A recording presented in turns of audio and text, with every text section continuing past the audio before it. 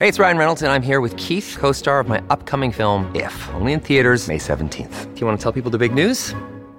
All right, I'll do it. Sign up now and you'll get unlimited for $15 a month and 6 months of Paramount Plus Essential Plan on us. MintMobile.com/switch. Upfront payment of $45 equivalent to $15 per month. Unlimited over 40 gigabytes per month. Face lower speeds. Videos at 480p. Active Mint customers by 531.24 get 6 months of Paramount Plus Essential Plan. Auto renews after 6 months. Offer ends May 31st, 2024. Separate Paramount Plus registration required. Terms and conditions apply if rated PG.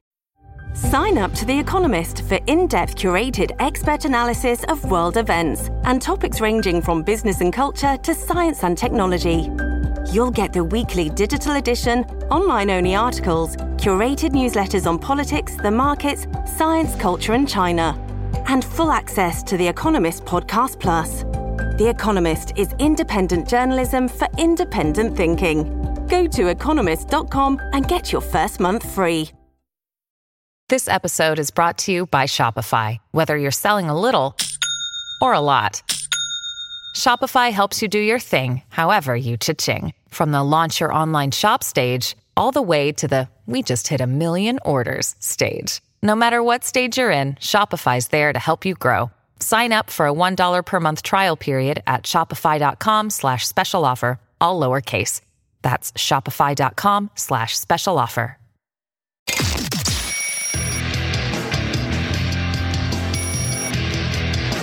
This is Good Morning Liberty.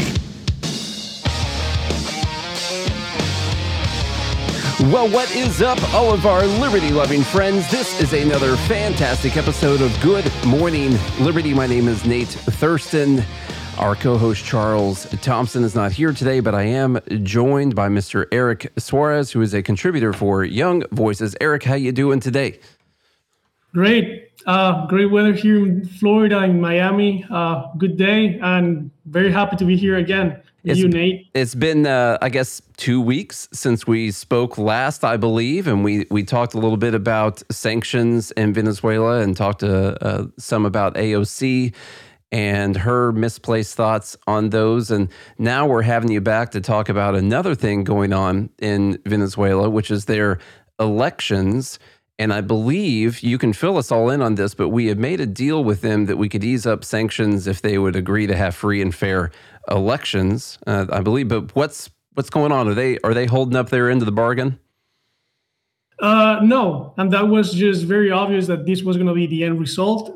Venezuela's elections, or primary elections, if you want to be more accurate, have been a complete sham. And when I say this, it's not necessarily the fact that it was rigged or something like that, but the fact that after the results came out, let's say the Supreme Court, let's call it like that, came in and just annulled everything just by saying that it wasn't fair and quoting some illicit activities. But the reality is that this was never bound to happen. The winner of the election, these primary elections, was Maria Corina Machado, who has been a politician that has shown a lot of opposition, more than other candidates, and that got her chance to run. And when you run in a dictatorship, an election, you're going to get what you always get. You're going to get repression, you're going to get tyranny, and you're going to end up in the position that Venezuela is.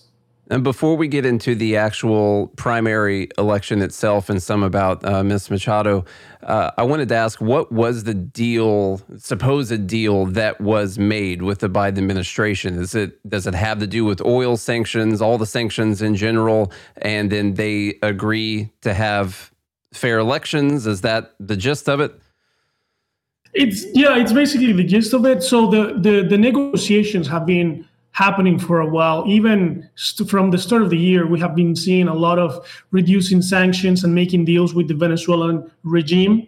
Back in January, the U.S. still recognized the government of Juan Guaido, who was the interim president of Venezuela, constitutionally, let's say, talking. But even in that time, recognizing that government, Biden still was making deals and working with the regime, to the point that now we're here almost in November, and we're seeing that all of these deals and things that he has been working on have completely failed. And it was. I think it's very naive from this administration to think that any kind of deal would hold. And to answer your question, there have been different kinds of deals, but all of them have involved reducing sanctions on the oil sector. So at the beginning, it was about releasing hostages that Venezuela had, U.S. citizens in Venezuela, in exchange of reducing all sanctions and entering the negotiating table with the opposition in Venezuela. The other, in another case, it was for the release of Maduro's cousins who were held in the U.S. Under drug trafficking charges and condemned. And that was another deal that happened throughout the year. And well, if you want to summarize them, yes, all of them have involved this unspoken, let's call it like that, part where Venezuela was supposed to hold democratic and allow democratic and fair elections in exchange of reducing sanctions from the U.S. In the end of the day, that failed miserably, and it's very, I wouldn't say sad. I would say it's very angering for many Venezuelans who saw this coming, who have seen appeasement failed towards Venezuela, and who knows that a dictator is not going to get out, especially a dictator as brutal and cruel and who has committed so many human rights violations as Maduro, would leave under these circumstances. It's completely mind-blowing that the U.S., which sometimes we see as one of the leaders, one of the most, a country with experience in these kind of situations, falls short to this degree.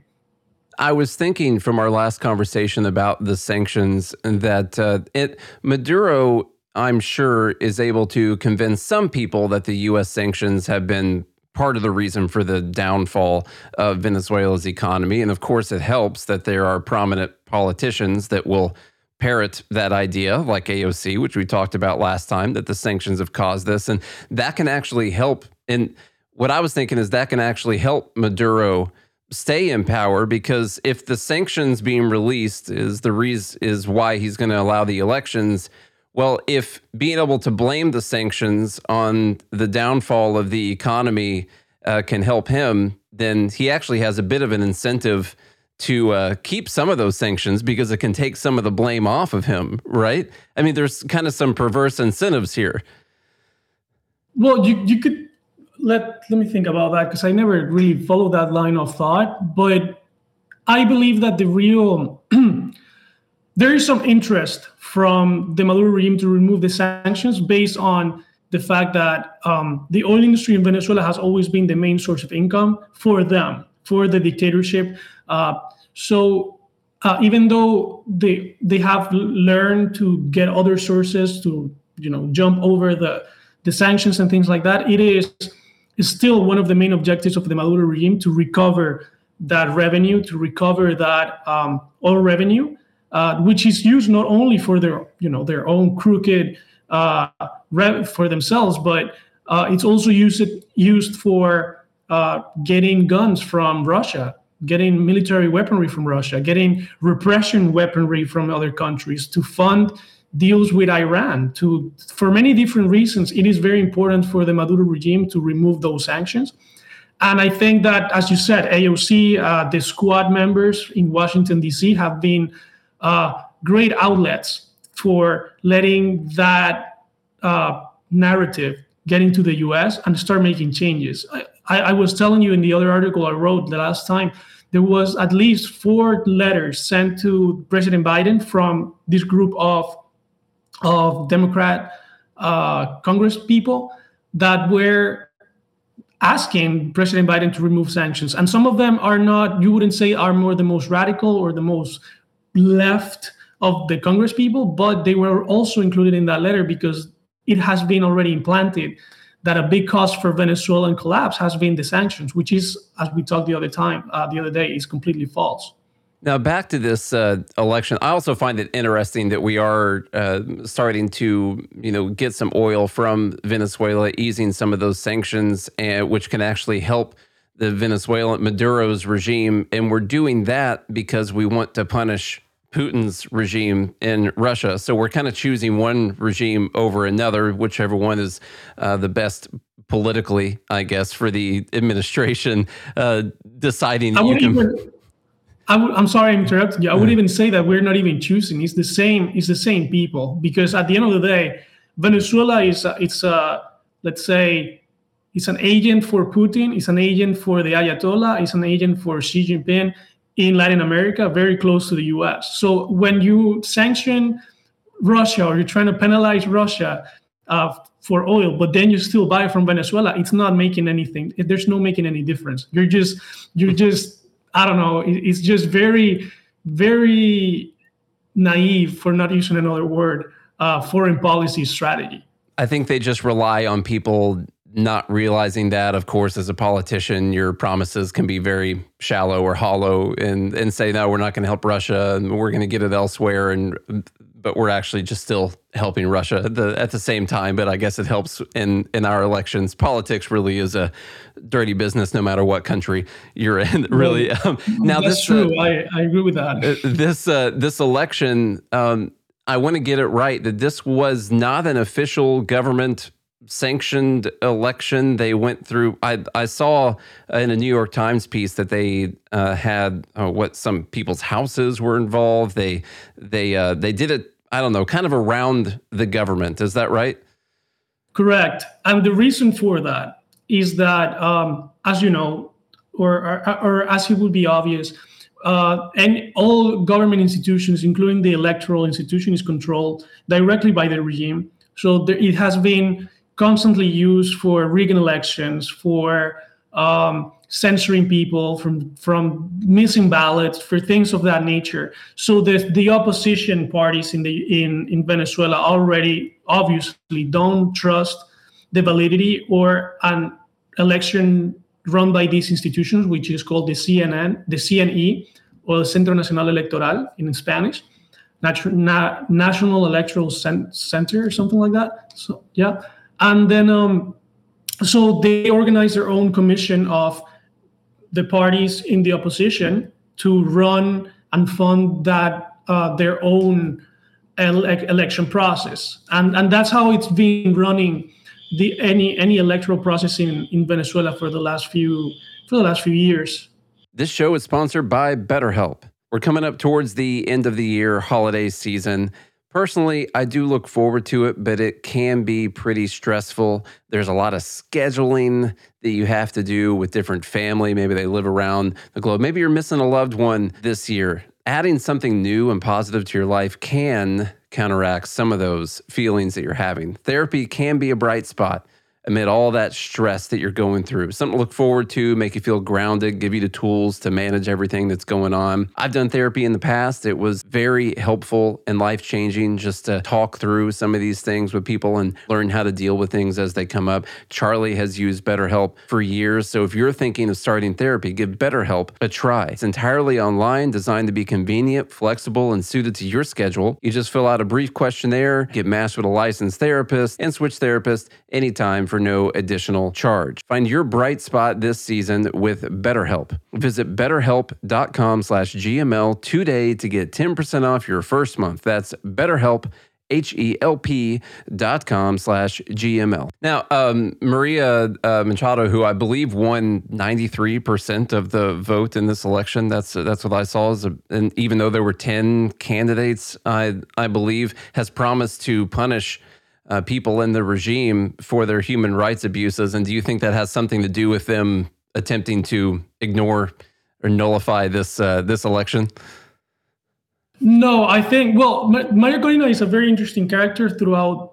She's been in politics in Venezuela for a long time. She's a known, let's say, character.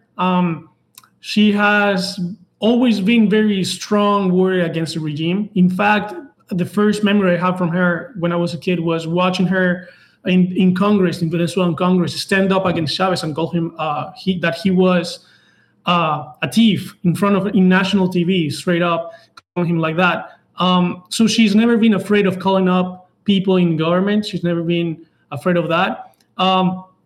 There's other reasons that you could criticize her for, of course, but I don't think that calling up putting people in jail because of it was mainly because of the elections. There's some things that are across the board for any Venezuelan candidate.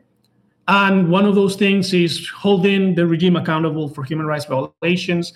The violations committed from 2014 to 2021, there's a whole UN report, very detailed about the things that happened in those protests. That is it's very difficult to read because of the atrocities that happened. And across the board in Venezuela, there is a call for holding the regime and the leaders of the regime accountable for that. But yeah, I think that there's very, very interesting things to talk about this election specifically, because even though she got the 93% that you said, it was one of the least amount of people voting in a long time in an opposition election in Venezuela. So that's also a very interesting thing that we can dig into because of what it means for legitimacy and also what it means for Maria Corina in the future if she wants to be the leader of the opposition. I think that's very important to address too.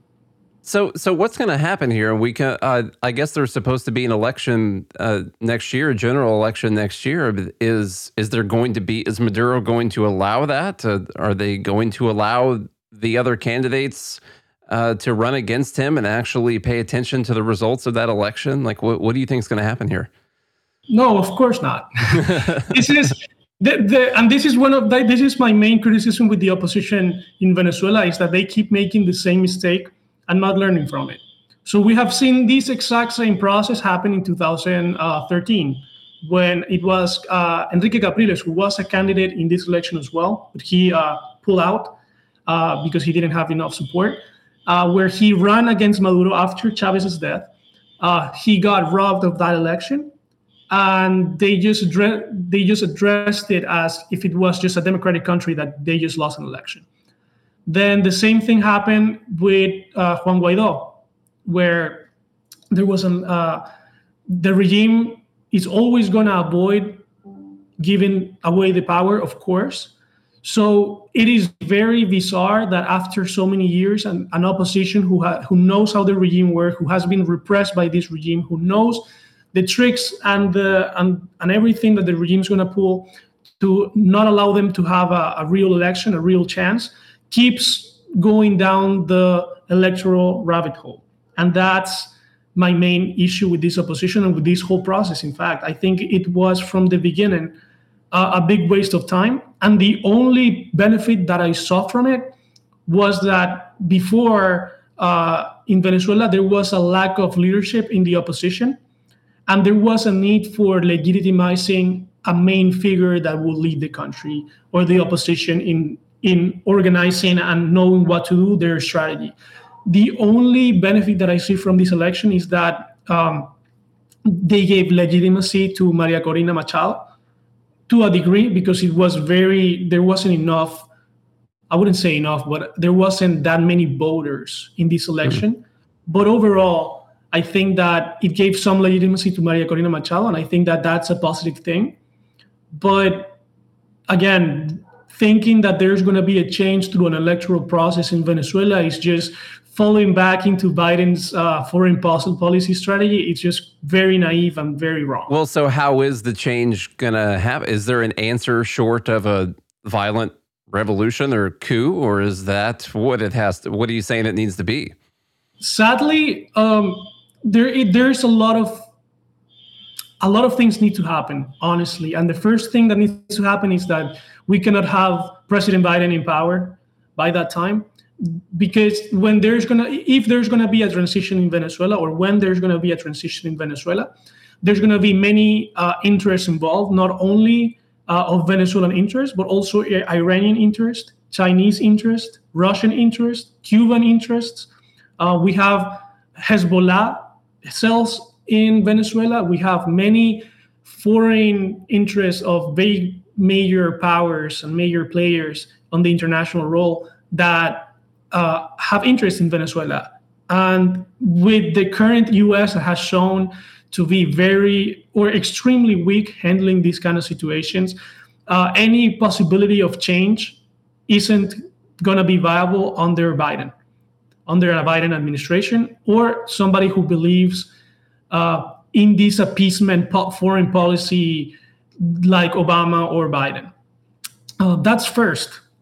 And then definitely there needs to be an awakening of the population inside, and we need to replicate similar things that we saw in 2017, massive protests with the kind of leadership that doesn't back down. And that's the main fear of the Venezuelan opposition, I believe, in the past few years, is that nobody wants to be the person that says we're not leaving the streets until this happens, and doesn't, you don't want to be the responsible if something like that has to happen. And I think that's the last frontier that Venezuela needs to pass before a real change is happening, to wake that up, to wake that feeling of we can do it ourselves up. And when we do it, there's going to be a strong power, pro-democracy power backing us up from outside. And, those things, it's like lining up the planets. You never know when that's going to happen, but you got to be ready when that happens. And right now we're not ready for it. Well, so I didn't expect the, it coming down to Biden not being in power. And I get that he's definitely weak and toothless when it comes to dealing with these other countries. I think they just don't take him seriously. And why would you? He's a dementia patient with a nice office at this time. And so it's going to be Biden and Trump, it looks like it, again at this time, potentially. Did Trump do a better job with Venezuela? Well, Trump was the one who originally enabled the sanctions. He was the one who provided a very important outlet for Juan Guaido at the time to have broad international recognition. It was the U.S. who led that process. I would even say Trump was the one who allowed Juan Guaido to be in the position that he was during all that time. Because if it was up to the regime, Juan Guaido would have been gone of that office, of that position, as soon as possible. But he lasted, I believe it was 4 years or 3 years. It was because of Trump's policies and more.